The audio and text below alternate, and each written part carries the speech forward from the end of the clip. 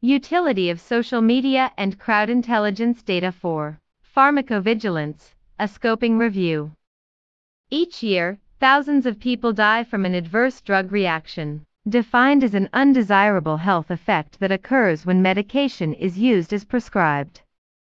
Adverse drug reactions can vary from a simple rash to more severe effects, such as heart failure, acute liver injury, arrhythmias, and even death. These events have a significant impact on both patients and the healthcare system in terms of cost and health service utilization. For example, frequent visits to physicians and emergency departments, hospitalizations. Post-marketing adverse drug reaction surveillance in most countries is suboptimal and consists largely of spontaneous reporting. It is estimated that spontaneous reporting systems only capture 1 to 10% of all adverse drug reactions. For example, 1 out of every 5 physicians reports an adverse drug reaction using the Canada Vigilance Database. In order to advance pharmacovigilance, defined as the science and activities related to detection, comprehension and prevention of adverse drug events, monitoring and analysis of data collected from social media sources, such as social media listening, is being researched as a potential to supplement traditional drug safety surveillance systems. 3 reviews have been recently published to explore the breadth of evidence on the methods and use of social media data for pharmacovigilance. However, none of the reviews found rigorous evaluations of the reliability and validity of the data.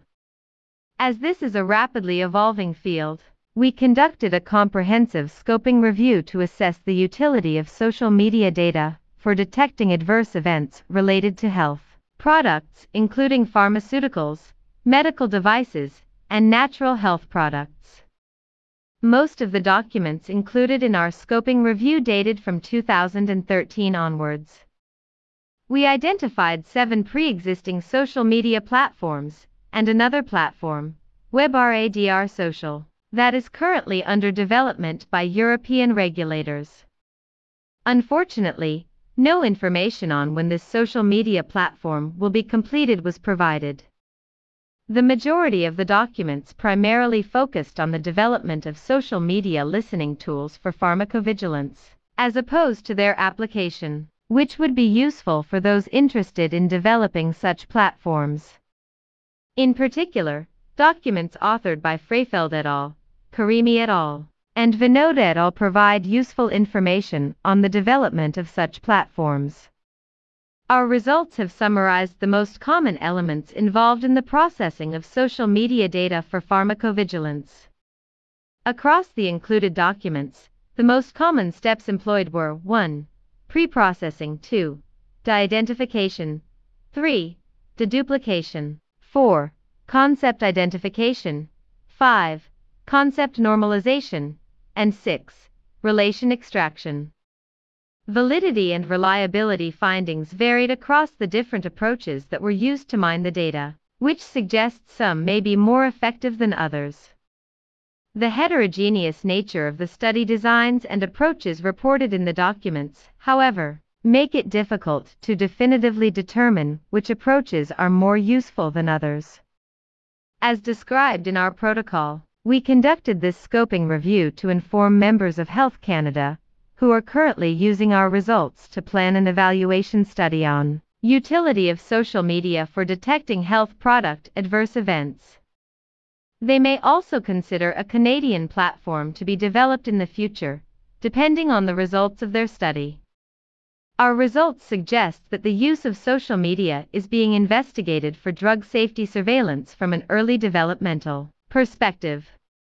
Within this context, social media data has the potential to supplement data from regulatory agency databases, capture less frequently reported AES, and identify AES earlier than official alerts or regulatory changes. However, the utility, validity and implementation of information extraction systems using social media for pharmacovigilance are understudied. Further research is required to strengthen and standardize the approaches as well as to ensure that the findings are valid for the purpose of pharmacovigilance.